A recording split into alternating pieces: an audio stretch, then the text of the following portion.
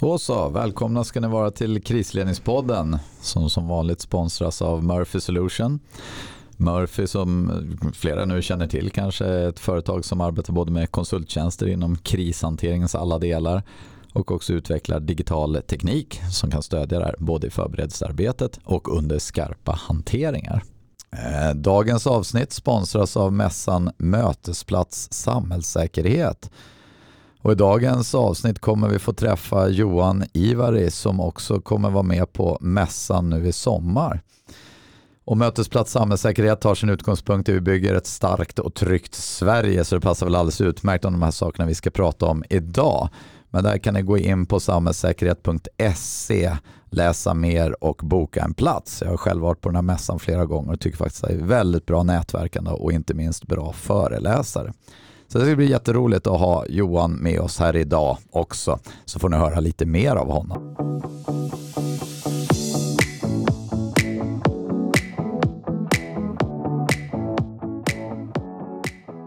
Ja, ämnet för dagens samtal. Ja, det är inte så här superlätt kanske att definiera. Jag var tvungen att fråga Johan här innan samtalet.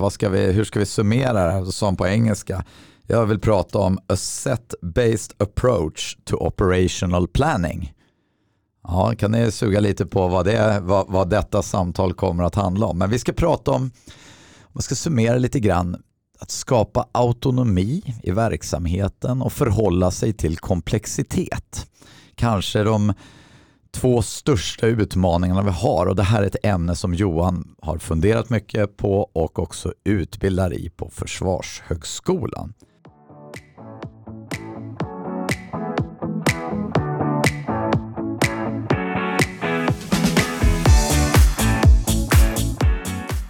Så, vem är Johan Ivari då? Jo, militär med sina rötter från redan 1990 tror jag, med uppstart i flygvapnet som värnpliktig och egentligen blivit kvar då i Försvarsmakten sedan dess.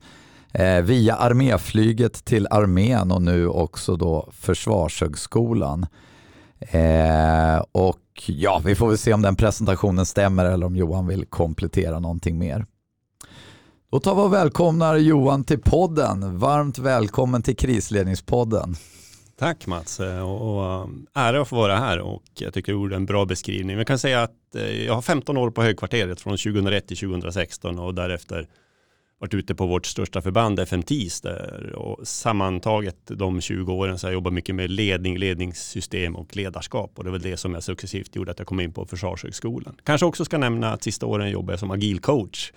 Och agil coach är ju koppling till att jobba med det iterativa, det feedbacksdrivna, och det attraherar mig mycket. Och just förstå osäkerhet, och vad innebär osäkerhet och vad innebär begränsningarna, vad du kan göra med planering. Så att där någonstans ligger jag väl, och där ligger också konceptet på a set-based approach to operational planning. Alltså förstå att vi vet inte vad som kommer, det är processen, planeringsprocessen i grunden snarare än planen. Och det har ju sagt sen Moltke, Churchill tror jag sagt, och Clausewitz, alla de här. Men likförbannat håller vi på att fokusera för mycket på planen när det är mycket osäkerhet inbundet. Så att det är mitt sätt, det vill jag prata om och det vill jag utbilda om. Och det har du jobbat med i ganska många år nu då, kan man väl säga. Eller den här motorn för de här frågorna har varit igång länge hos dig. I och med att, men även det där agila, jag tänker att det var där de här tankarna började komma in. Ja, det är en tankeverksamhet som pågår, och så vi är ju lite olika som människor, och de flesta av oss vill ju ha trygghet. Jag tror alla, jag vill också ha trygghet. Men en del vill ha så mycket trygghet så man köper alla försäkringar man kan. Man strukturerar upp allting i rutiner och vill ha bara pärmen man lyfter ut och läsa exakt hur man ska göra. Och då tror jag det finns en lika stor grupp i de flesta företag som känner sig lite tvångströjan på och funderar, men varför kan vi inte passa det jättebra att göra exakt på det sättet? Och det är de här två delarna som behöver finnas i varje organisation. Och den ena delen, strukturen, passar jättebra när vi har ordnade problem. Om vi refererar till Dave Snowden och Knevin-modellen som är hyfsat känd.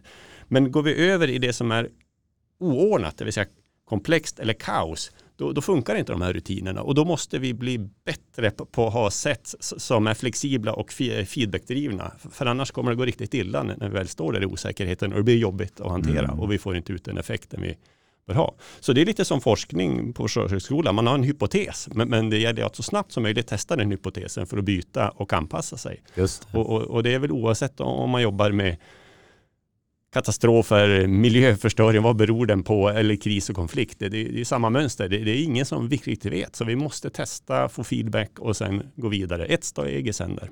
Exakt, det där beskrev MSB också, vet jag, en rapport efter skogsbränder. Man pratar om utforskande improvisation som begrepp också. Att pröva sig fram. Vi kan sitta och titta på det här problemet hur länge vi vill, men det är egentligen bara att ta tag i den och skapa de här snabba feedback-looparna som egentligen ger oss förutsättningar att hantera det. Är det ungefär någonting sånt du tänker? Jo men så är det. Och det är ödmjukhet för vad vi kan kontrollera. Och i Försvarsmakten hade vi ju snack om ekonomiska svarta hål för en tid sedan. Det var inte bra för oss. Och då köpte vi in det här tyska SAP-systemet som heter PRI hos oss. Vilket gjorde att vi kan följa varenda krona på ett extremt noggrant sätt. Men det påverkar ju vårt ledarskap och vårt sätt att gå ifrån den här tilliten, ansvarskulturen, förstå själv till liksom någonting där vi inte bör vara. Och då blir det väldigt svårt att anpassa sig, få dynamiken där om du centralt ska ha den typen av minutiös kontroll. Och jag tror det stämmer nog inte bara för Försvarsmakten utan mycket större verksamheter, större företag. Då gillar man på en hög nivå att ha de här dashboarden, staplarna, graferna. Och det ska stämma. Ja, och jag tror det finns ju den här strategiska tänkaren Henry Mintzberg, han pratar om att styra organisationen med fjärrkontroll. Jag tror Louis Bringselius som jobbar i tillitsdelegationen och tog upp det också. Det måste vi släppa. I vissa väldigt ordnade delar går det att ha den kontrollen med budgetering etc. Men mycket är oordnat och då måste det vara ett flexiblare och mer adaptivt sätt. Och där om vi pratar om budget så har du ju Handelsbanken som ett väldigt bra exempel på. Jag tror Jan Wallander förbjöd väl ordet budget på 80-talet. Ja, just det. Nej, men vad fan, det är våran kultur att tänka ekonomiskt. Intressant kontrast till hur vi tänker idag. Jag vet också någon som har varit inne på det området. Jonna Bornemark, det omätbaras renässans, skrev hon för ett par år sedan. Så filosofisk studie i hur vi tenderar till att vilja mäta kvaliteten i vården, till exempel i hemtjänsten, i antal duschade minuter eller antal minuter där utanför. Det är lite samma tankar. Och när du går till vården där, då har du ju det här, det är väl från Holland, Buurtzorg, som också har kommit till Sverige, där de liksom grannvård, där de inser att det var ju några som bröts ut där. Joste Block tror jag han hette, som kände att det funkar inte, vi får inte ut effekten. Alltså vi gör på rätt sätt, men vi får inte ut rätt effekt och vi vill göra det annorlunda. Och då börjar jag då med 8 stycken kollegor som sen nu är, jag tror de är uppåt 7-8-9 tusen personer. Ja. Och där de har inser att det är de sociala interaktionerna och just i kvarteret, hur istället för att göra exakt det man ska så pratar man med de här personerna. Hör om de har familj, hör hur grannarna, och så får då har det visat sig att jag tror man har halverat antal sjukhusbesök. Så det är avlastat både i förebyggande. Men väldigt svårt att rita en PowerPoint exakt hur många minuter man har gjort ett visst typ av samtal. Extremt. Alltså det går inte att hitta en best practice, utan det är den dynamiken med de sociala varelserna som inte går att fånga in i en exakt mall. Och det är den du måste hantera. Och då måste man ha också stort mandat lokalt för att fixa det. Och det ser ju olika ut i varenda kvarter. Ja, det är ett ämne för sig nästan, känns det som, för det här är bra. Jag vet som gammal polis också, när man började mäta antal blåsningar på det var väldigt mätbart att läsa. Man skulle kolla hur många som var rattonyktra. Och det var det enda vi kunde mäta. Så helt plötsligt så åkte alla poliser runt och gjorde rattonykterhetskontroller. Ja, precis. För de som inte körde 107 km i timmen och stack ut dem genom fönsterrutan, för då fick man också ett utandningsprov. Ja, men du får ju den typen av gamification när man, det är också att lite överfokus på mål för målens skull, och så fort du tydliggör mål så att de blir det som klassiskt är smarta mål, då får du ofta att man gamar systemet, man hittar på den typen av meningslösheter.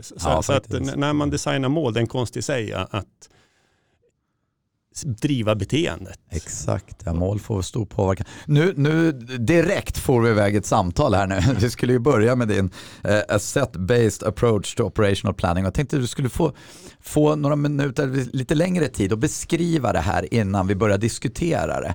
Så jag vet att det bygger på 5 tydliga principer. Så jag ger dig lite sändningstid att prata om de principerna, så kan vi börja diskutera därefter. Ja, vad spännande. Och det är ju, man skulle ha en sån här vägsign här med under construction. Men eller hur? Det blir aldrig klart. Är det inte det dina principer säger? Nej, precis. Vi fick lite feedback på det här just innan det här samtalet. Så att det känns stabilt än så länge. Men det bygger egentligen på att vi måste ha ett sätt i hantera osäkerheten även när vi gör konfliktplanering eller när vi åker på en mission. Och där bygger jag lite grann på har läst hyfsat mycket och olika delar som man tar in. Ja, men det här känns bra, där borde vi kunna bygga ihop det. Så konceptet bygger både på tidigare tänkare, bilindustrin och alla möjliga delar som det kommer in på här. Men den första principen kommer från Robert McNamara som han var ju till Kennedy rådgivare ganska tidigt inför både andra världskriget men sen också Vietnamkriget. Och han var ju en av de här, jag tror de heter WizKids, som extremt intelligent person. Men han efter också har rådgivit andra presidenter ett antal krig, reflekterar på ålderns höst i 93 års ålder. Så säger han hade 10 lärdomar, men lärdom, lesson number 1 är empathize with your enemy. Och han menar ju där lite indirekt att hade de gått innanför skinnet på Vietnam och förstått dem, så hade de insett att det här kan vi inte vinna. Det kommer inte att bli Kina och Vietnam. Och det är som man sa, att det första man måste göra är verkligen förstå andras perspektiv innan man börjar fundera på att utrota eller döda dem. Och det tycker jag är viktigt, inte minst att dra in i en försvarsmaktskontext. För att är det enda sättet att få sin vilja igenom att utrota den andra eller nedkämpa dens bekämpningsdelar, då det har man ju aldrig lyckats med i historien, utan då blir det något barn som ligger i diket som växer upp med hämndbegär och så vidare. Så att det viktiga är att förstå vi har olika perspektiv, och kan vi i första hand hitta någonstans mötning där de inte går clinch rakt emot varandra, utan att vi kan navigera, att jag tar hänsyn till din vilja och min vilja parallellt, att vi får, och då kommer man lätt in på diplomati. Men det är det som är som med den här approachen och med de civila studerarna framförallt, att låta dem först sitta i sitt eget perspektiv, och så är byggt in i spelen olika perspektiv de har. Och när du pratar spelen, då menar du övningar? Övningar och lektioner, ja. För att men det här vill vi, och det är jättelätt. Men sen möter de då mot andra aktörer i motsvarande spel. Det har varit ju clinch där, och då får de backa ut. Och där kommer vi in till sättet snart. Så att, och för att komma in innanför motståndarens eller andra aktörers skinn, då finns det olika metodiker, kommer från design thinking lite grann med personas, empathy mapping. Det finns också något som heter flashpoint model, som jag hade glömt nu, som bygger på liksom att när en situation, säg att någon kravall, det är något som är urartat, så kan man analysera det i 6 eller 7 steg. Så att lite de verktygen får de studerande att välja själv, och sen utifrån det gå in i sin roll. Jag brukar säga, det är likt en Ingmar Bergman-film. Du ska verkligen in och personifiera rollen. Och det gör man inte på en eftermiddag, utan du jobbar under en längre tid för att verkligen gå in i det. Och då blir det på riktigt sen när man sätter de här mot varandra. Så att det är delen att komma empathize with your enemies. Sen den andra principen, den handlar ju också om from product to process. Alltså att det, istället för att det är produkten i form av en plan, och det kan vara vilken plan som helst, så är det processen, tankearbetet, så när man utvecklar den där planen som är det centrala.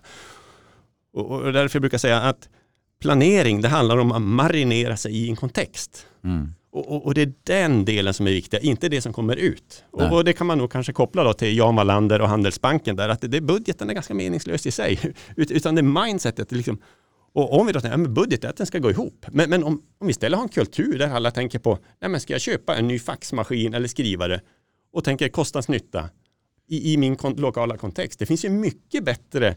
Jag vet att ni brukar prata om situationsförståelse i den kontexten och ta det beslutet. Men det kräver ju en tillit.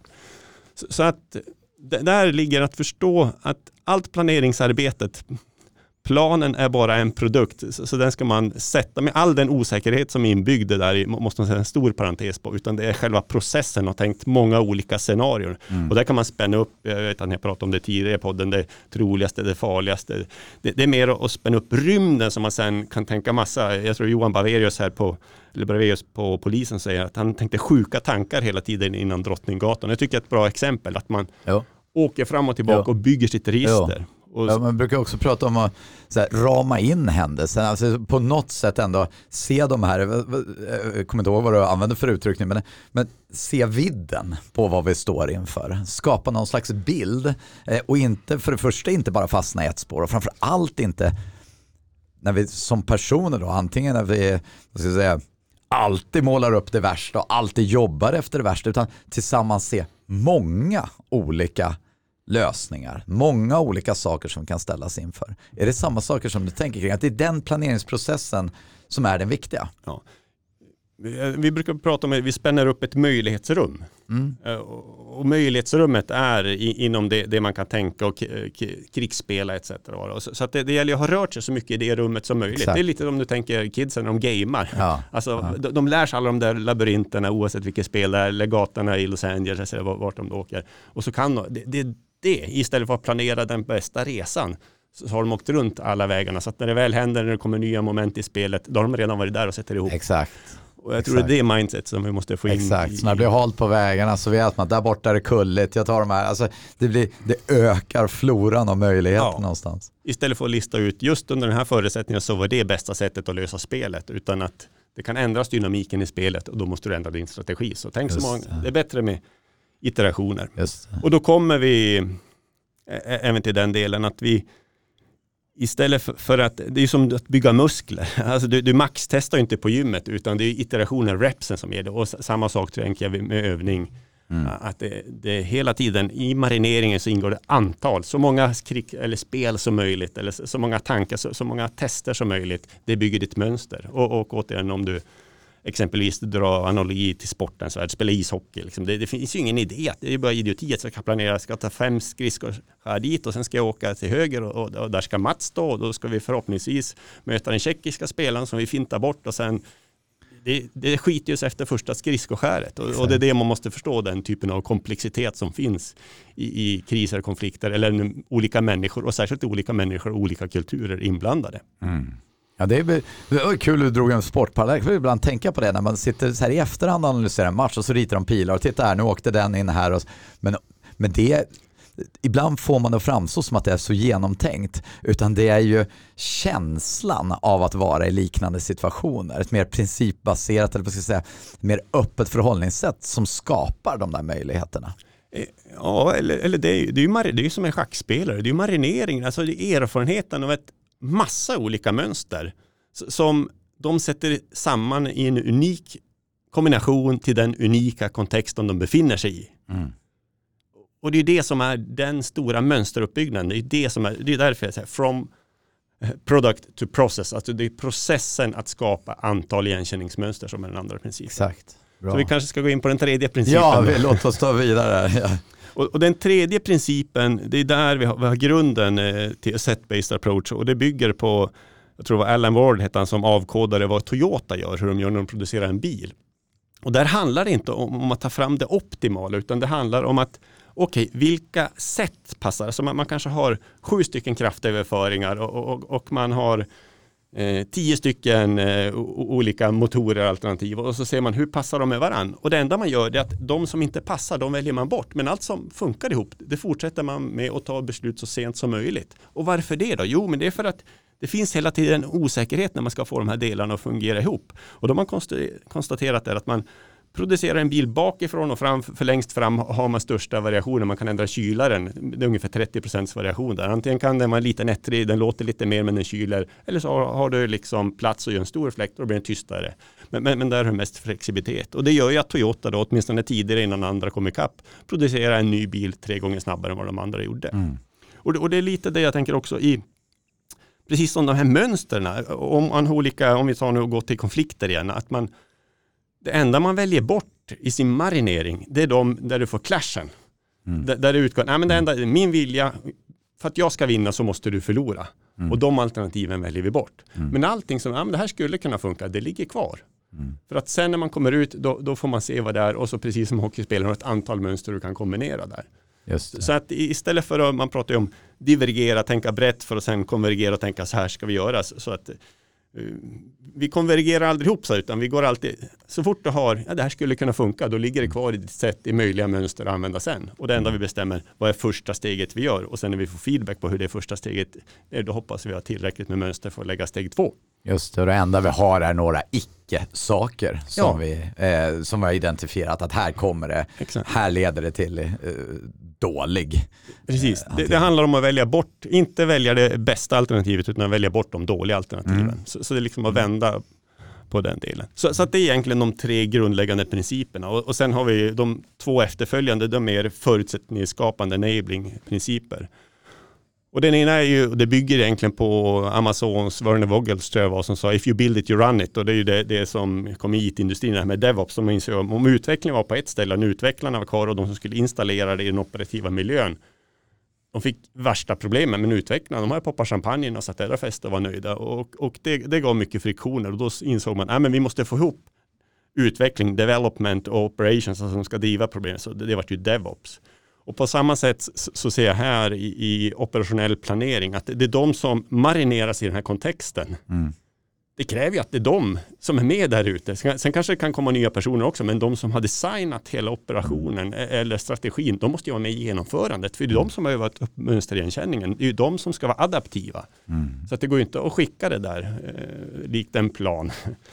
Så att det blir en annan approach där. Och sen den sista, 5:e principen, det är ju också det här med från strategisk nivå eller från militären, från politisk nivå, så får det inte vara för långt bort när man ser, men det här blev ju inte alls som vi tänkte oss. De här mandaten vi åkte iväg med, de räcker inte. Eller det här är en helt annan typ av konflikt eller annan lösning. Då måste de finnas inom räckhåll. Och då brukar jag dra exemplet med hur man utvecklar senaste typen av vårt stridsflygplan JAS, där Saab dokumenterat väldigt agila, och jag tror de har 1000 personer för att utveckla det flygplanet, uppdelat på 100 olika team, där de varje dag har, först har de möte i de här 100 olika teamen en kvart, och sen en kvart därefter har de team of teams, alltså, och sen vid 4:e nivån, vid 9-snåret, då når det executive-nivån.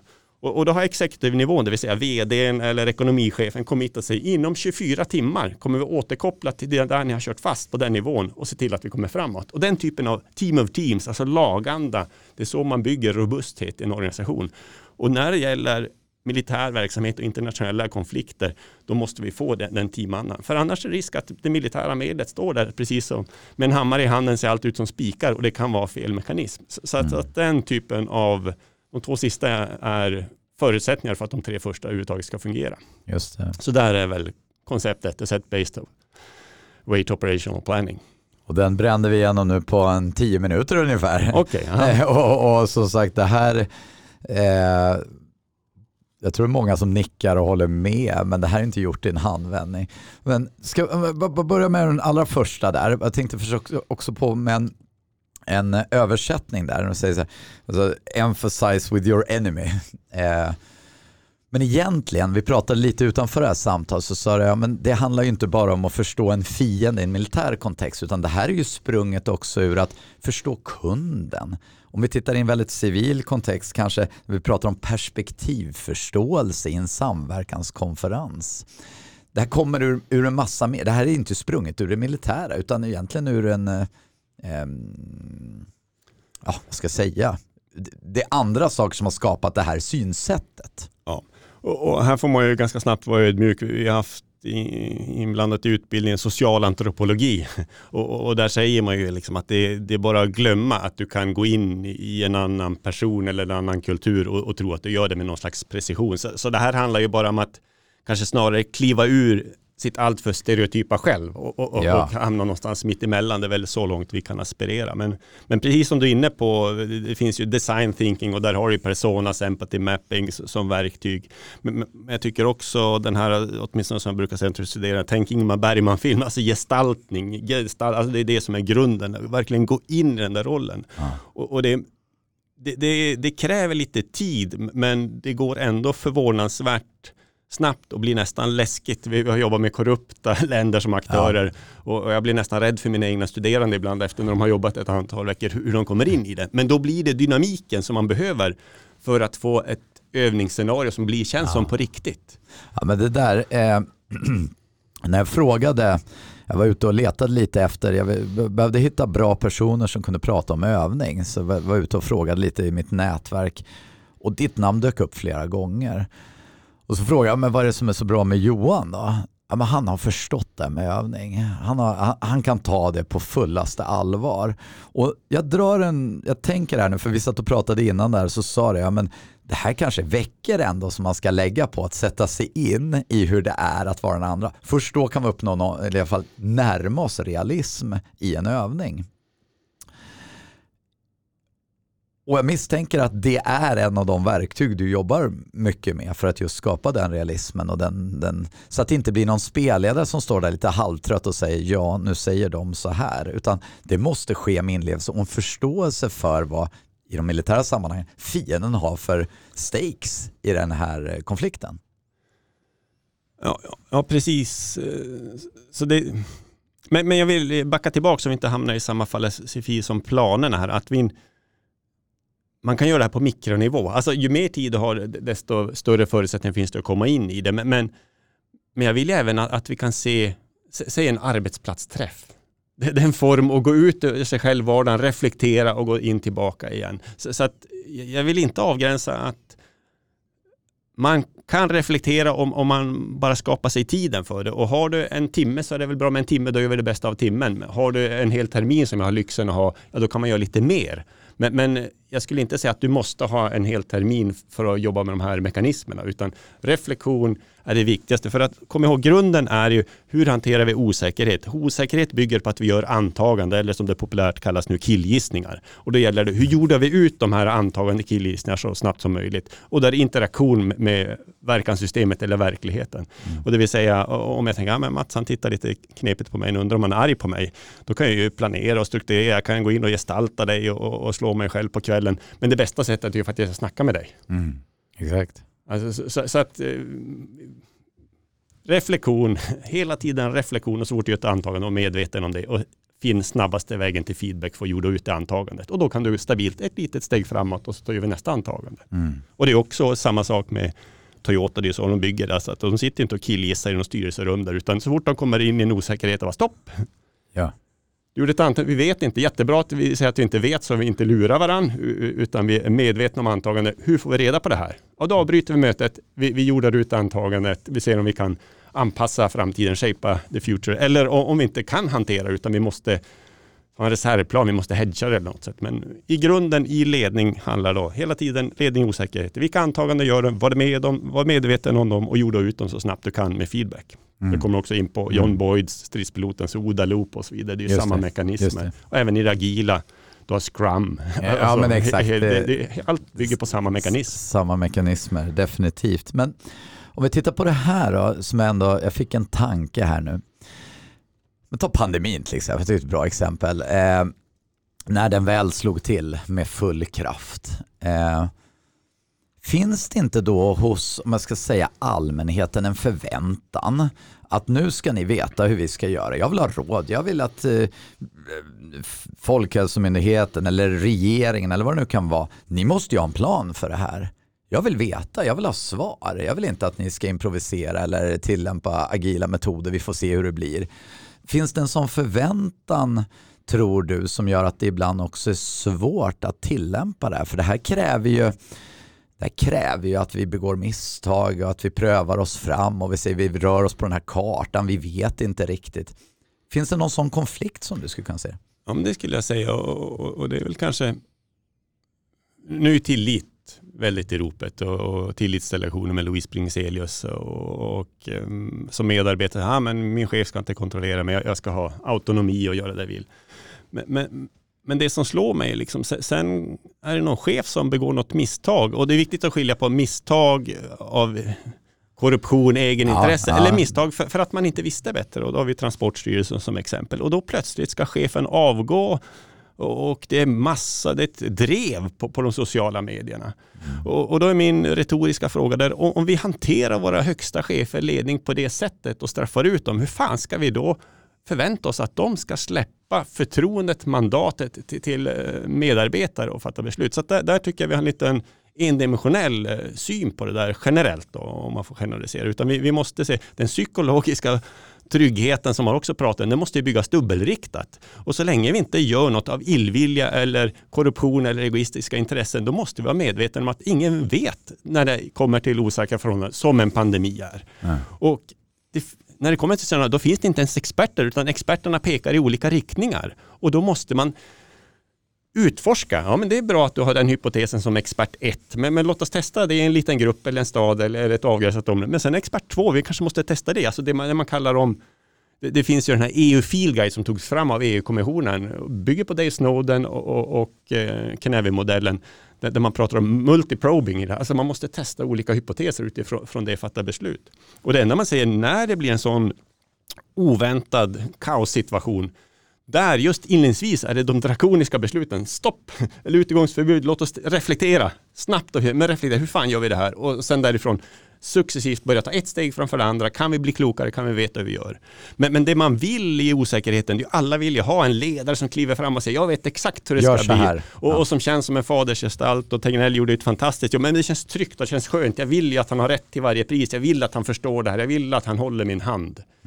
Men det är den olusten och vara det osäkra vi måste jobba med om vi ska vara pragmatiska och hitta och utforska lösningar. Och då måste vi också ha förståelse för att ingen vet. Och det finns ju en forskare som heter Tetlock som har forskat på experter och deras beslut under så här 30 års tid.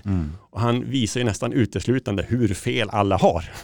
Och då måste vi vara ödmjuka till komplexiteten. Och vi måste upparbeta våran förmåga att vara i det osäkra utan att få panik. Ja. Och liksom att förstå att oavsett hur mycket guld du har på axlarna, vilken direktörsnivå du har, så är det osäkra förhållanden.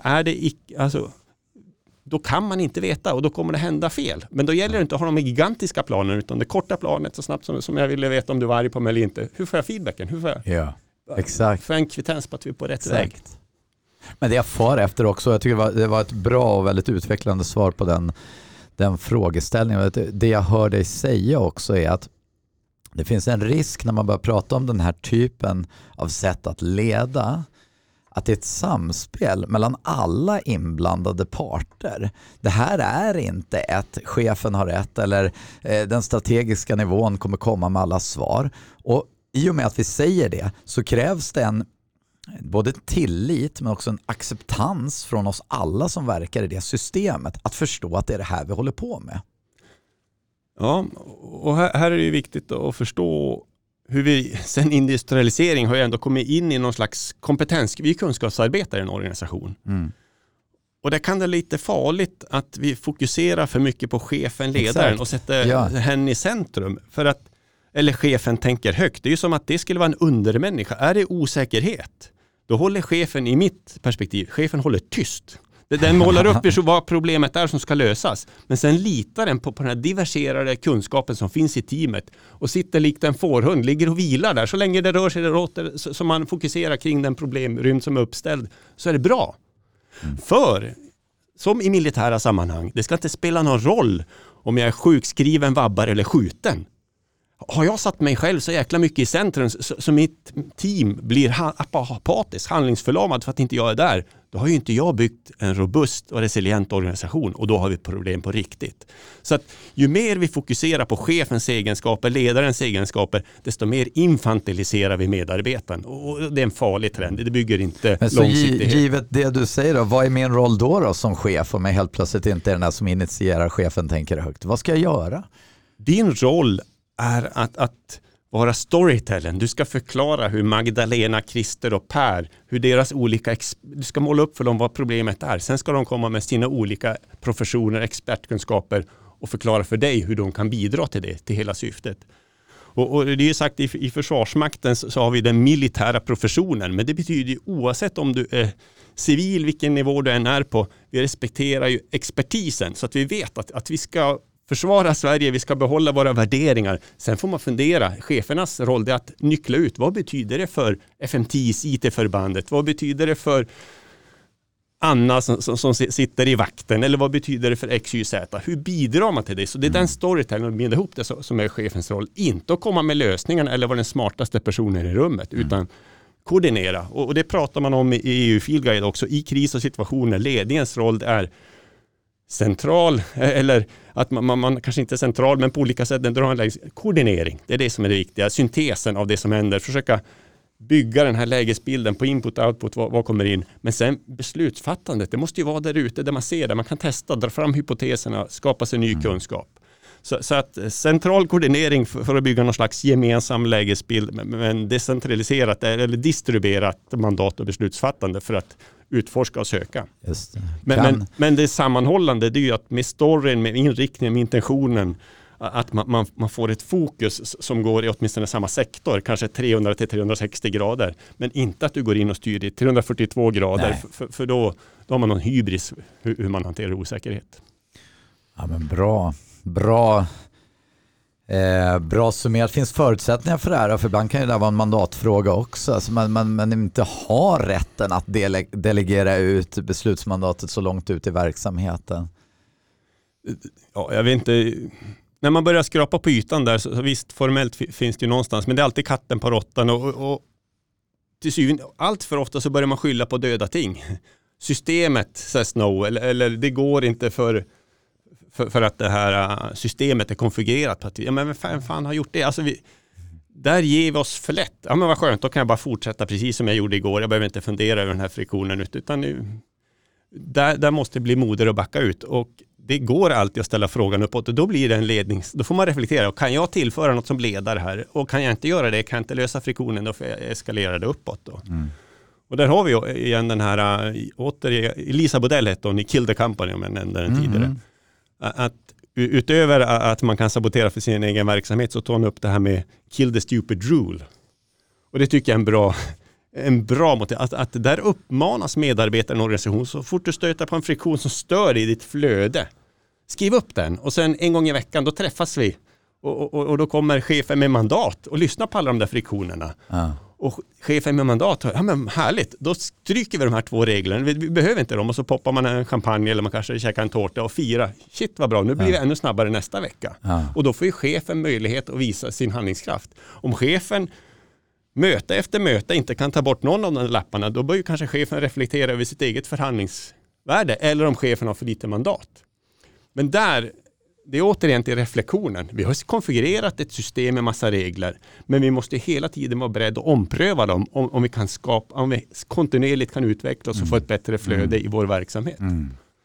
Ja, det är ett bra exempel på det där också, man gör på många arbetsplatser. Man, så här, first month findings. För ofta blir vi en del av systemet ganska snabbt. Vi börjar liksom acceptera hur det funkar. Men ta nya medarbetare också som kommer nya utifrån. Och så, vad ser du är problemen? Och nästan, jag vet företag som nyanställd kommer upp till ledningsgruppen och säger de här 3 sakerna fattar jag inte varför jag håller på med. Och där kan man hitta väldigt mycket sånt klokt. Ja, och det brukar jag säga till alla, eller tidigare när jag var chef och fick nya medarbetare, så passa på nu. De här 2 första, innan du förstörde, innan du har satt på dig våra glasögon och inte ser dem. Så jag är jättenyfiken vad du har. Och då bokade vi redan första dagen med alla våra medarbetare att man en gång i veckan så skulle man ha debriefingmöte med närmaste chefen för att liksom reflektera. Och det var nog att det var ett dubbelriktat samtal. Alltså från den nya medarbetaren som kom i sitt perspektiv. Och sen efter en gång i månaden var det med avdelningschefen.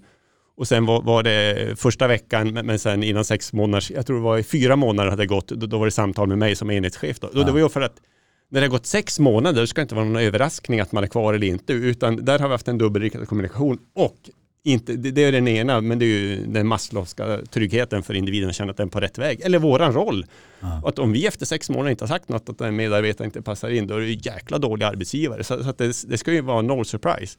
Men det som jag konstaterar var minst lika värdefullt, det var ju sällan behövde man ju avpolitera, utan det är all den information vi fick det utanfrån perspektiv. Bara så här konstiga är ni. Och så fick man ta in det och jobba med de processerna. Snacka om att få bra lägesbild. Ja, men jag går tillbaka också till vi har varit inne lite grann på det. Om vi tittar på komplexitet. Och det kanske inte är relaterat till någon specifik princip, men när vi ställs inför en dynamisk händelseutveckling, ett svårt skede som är helt omöjligt att överblicka och så. En av de stora utmaningarna är ju för det första att hitta problemen. Vilka problem är det vi ska lösa? Finns det någon av de här principerna som hjälper oss att just hitta de problemen och förstå vad det är vi ska hantera egentligen? Ja, men det är bra. Där utbildningen som jag har, det är egentligen samma sak i design. Att det första handlar ju om vad de är det frågan, orienteringen. Alltså vad är det som händer? Och det kan ju vara massa olika perspektiv. Så att vi förstår vad som är problemet. Okej, men det är det här som händer. Ja, men utifrån det som händer, vem är jag, vilka är våra, vad kan vi göra åt det? Och så går man in sen i planering. Okej, någon slags plan. Ja, men här har vi ett antal aktiviteter vi ska kunna göra det. Sen är det ju, det finns en forskare som heter Gary Klein som har förklarat eller han har beskrivit problemet som flexecution. Alltså, så att det där är som en spiral. Att men just nu kändes det här som det var det viktigaste problemet. Sen när vi började planera, då var vi tvungna att gå tillbaka från planeringen. Ja, men det kan inte bara vara så där, det måste vara något annat.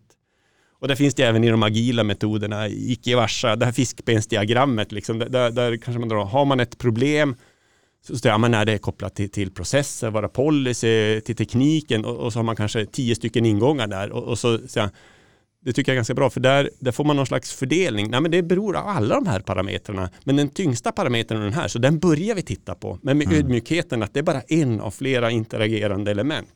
Så det tycker jag är ett sunt sätt att förhålla sig till. För om man väljer, men det här var problemet och det är bara problemet vi ska lösa, då är det risk att det blir trist och tråkigt sen när det inser att det var helt andra. Ja, då har man ju som inte förstått komplexitet eller tänker, utan man tror att det är så enkelt som man hittar en grej och så löser vi den, så är det klart, då har vi ju inte varit inne i en komplex hantering. Utan det här är ju orsakssamband som vi inte själva kan kartlägga. Exakt. Så. Det är grunddefinitionen i komplexitet, åtminstone enligt några. Jag menar att orsak och verkan hänger inte samman. Nej. Och då, det är så många faktorer som spelar in, så att ett scenario med de här ingredienserna blir så idag, det blir något annat imorgon. Så vi kan inte återanvända våra mönster som vi har. Eller det kanske finns ett samband, men det är omöjligt för oss att kartlägga. En fjärde svingslag i Japan. Ja. Så det kanske finns ett orsakssamband, men det är helt omöjligt att härleda hela det. Ja, och lyckas du härleda det, så den där fjärdedelen kommer inte vara på exakt samma ställe nästa gång, så det kommer att orsaka någon annan konsekvens. Exakt. Ja, men okej, om vi tittar på de här principerna, så är det ganska lätt att hålla med, ganska lätt att säga, ja, men det här makes sense. Men det är inte helt självklart att det blir så. Vad är det för problem med att applicera de här principerna i en befintlig organisation? Varför gör man inte så här idag i alla lägen? Jag tror, och tror är ju en killgissning igen. Men min känsla av att ha haft studerande och även chefsstuderande som blir frustrerade först när de ska ut i osäkerheten. Ja, men jag gick utbildningen för jag trodde jag skulle få en checklist och jag ska vara som chef. Något direkt användbart, så var det en chef som ringde mig efter 2 veckor. Så jag vet inte ens om det är rätt utbildning jag ska gå. Och så ja, men berätta lite om dina problem. Och så berätta den här chefen om sina problem och sin vardag och vad hen vill åstadkomma. Då kunde jag bara konstatera, ha tålamod, var kvar. Det här kommer att bli bra. Trust the process. Ja. Och den chefen så här 5 månader senare är ju den som ringer in till chefsteamet och säger det här är en bra utbildning som alla chefer borde gå. Och jag tror det är just den mekaniken att det är den chefen kände, ja men nu det är jobbigt, jag vill lära mig någonting som jag kan använda i mina problem, ivrig som tusan och vill ha det tydligt. Och så får den, men det här är inte tydligt. Nej. Vi vet inte, det gäller att träna dig som studerande eller chef eller vara i osäkerheten. Sen kommer vi att ge dig en massa verktyg. Så kommer du få testa de olika verktygen. Du kommer lära dig hantera dem. Så att när du väl står där, så du kommer inte ha lösningen så där. Men du kommer att ett antal verktyg att testa. Och det är den mognadsprocessen som tar lite tid. Och jag pratade precis idag med den här chefen som var så himla nöjd med det här. Sen kommer vi tillbaka till sin verklighet. Ja. Och där har ju de andra medarbetarna inte gått igenom samma process, utan de vill ju hålla på och flumma så där. Vi vill ha det tydligt. Yeah. Vi vill ha det ordnat. Yeah. Vi vill inte utforska.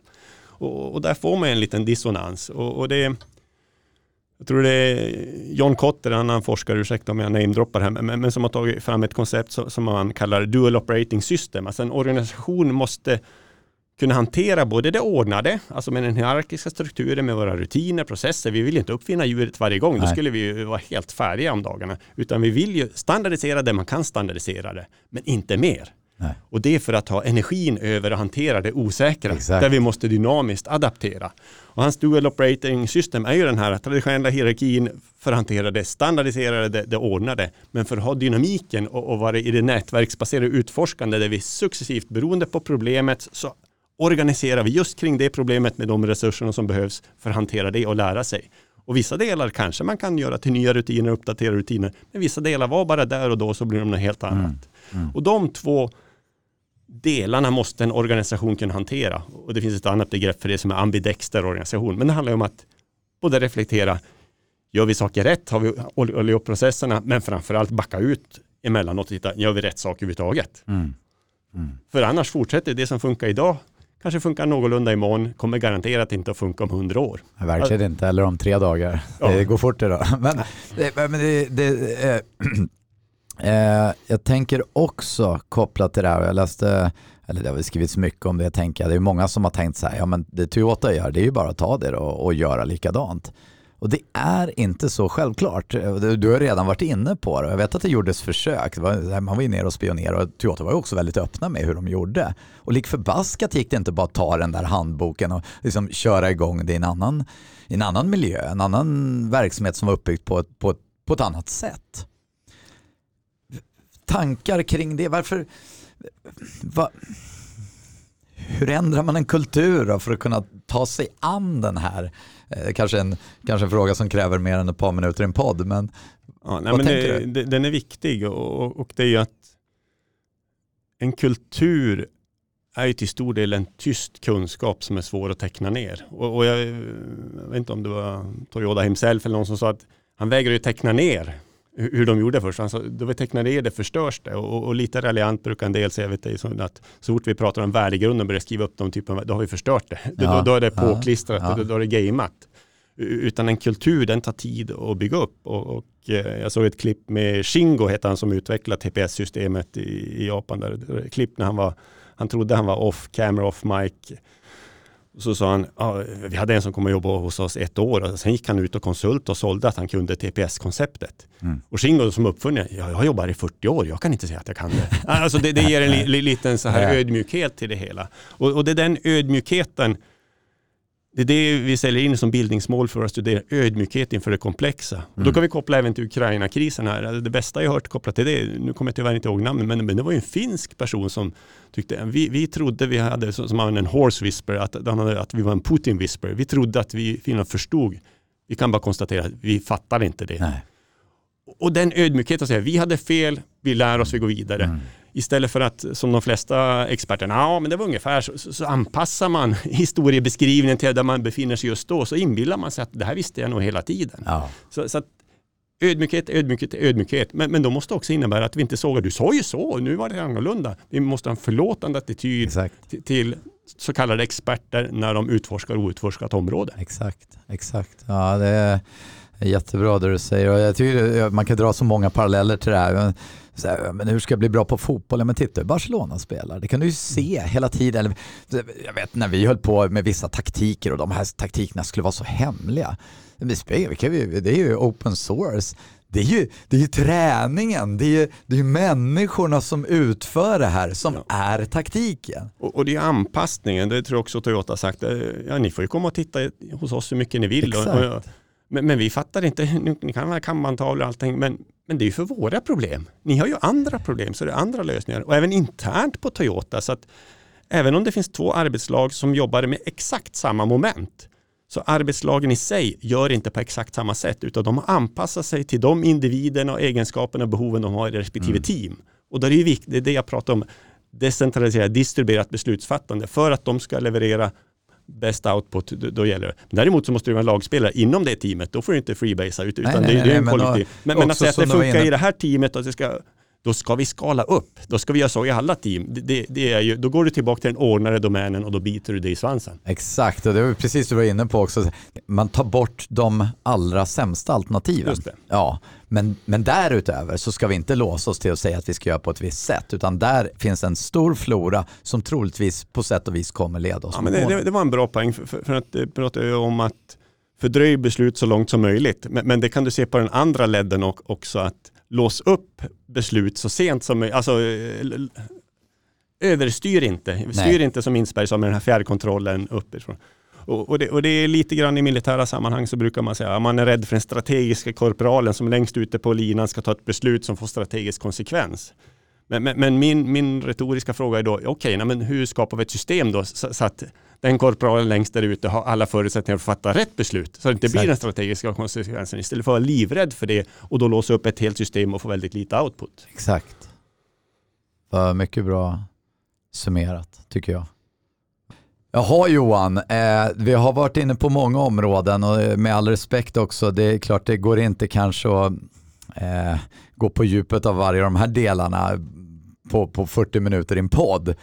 Men går det att summera, finns det något så här, det här är ändå de viktigaste delarna, det här är liksom 3 viktiga råd för att komma igång. Går det att göra någon sån summering?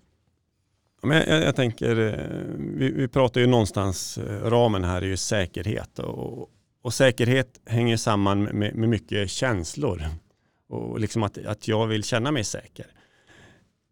Men också om vi tar hänsyn till att vissa saker är ordnade, vissa oordnade. Är de oordnade så får jag leva med det. Och just den här förståelsen för det. Så att oavsett vad man tar för certifieringar på personer eller bolag och få olika etiketter, klistermärken man kan klistra upp. Så det är ju bara så långt det blir ordnat. Mm. Sen är det ju mycket hur du hanterar en oordnare som egentligen är den avgörande kvaliteten. Så det andra är ju sanitetsnivån. Och jag tror också det var någon person, om det var Shingo själv från Toyota som var i Sverige här på något möte och de gick igenom alla fabriker och visade, kolla här var kvalitetsuppföljning och alla de här dashboarden har den här kontrollen har vi. Är vi excellence eller vad de frågar på slutet? Och då säger jag har ingen aning för jag var inte här igår. Och där någonstans ligger liksom, har du den inbyggda reflektionen, det kontinuerliga utvecklandet och det visar ingen standardisering, det visar ingen etikett utan det är där dynamiken att du ändras som person, som team, som organisation från dag till dag. Det talar om kvaliteten och det är möjlighet att hantera osäkerhet och risk. Ja, det var en bra och en slags acceptans för osäkerhet som du inledde med också. Ja, och också med dubbelriktad tillit. Alltså det är så lätt att kräva utrymme och frihet och ansvar. Men då kan vi inte i nästa andetag attackera våra chefer som i bästa välvilja har gjort så gott hen kunde. Nej.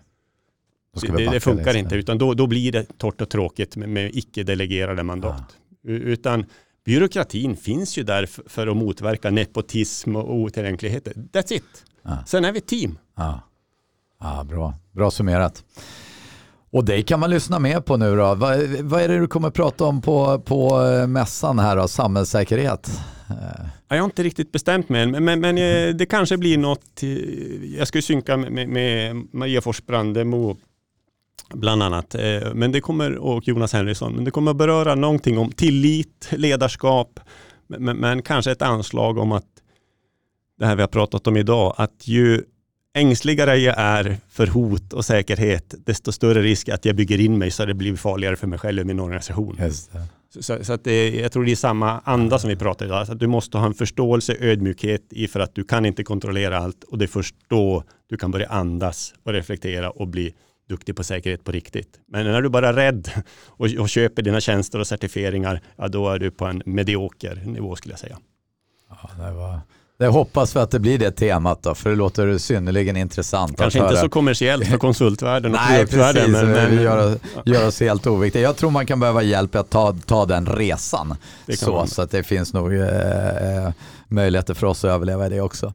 Men jättetack Johan. Det var ett superintressant samtal och jag hoppas att det här kan användas som inspiration för våra lyssnare som är i olika delar av den här processen och framförallt ta lärdom av de här principerna som inte är nypåhittade på något sätt utan bara sammansatta av dig som ett system. Ja. Eller ge feedback. Alltså det kan ju vara, imorgon kan jag jag hade helt fel. Ja, så att man får gärna höra av sig och ge feedback på det, så ska vi adaptera och anpassa oss. Låter jättebra. Tack så hemskt mycket för din tid och mycket kul att ha dig med i podden idag. Tack Mats.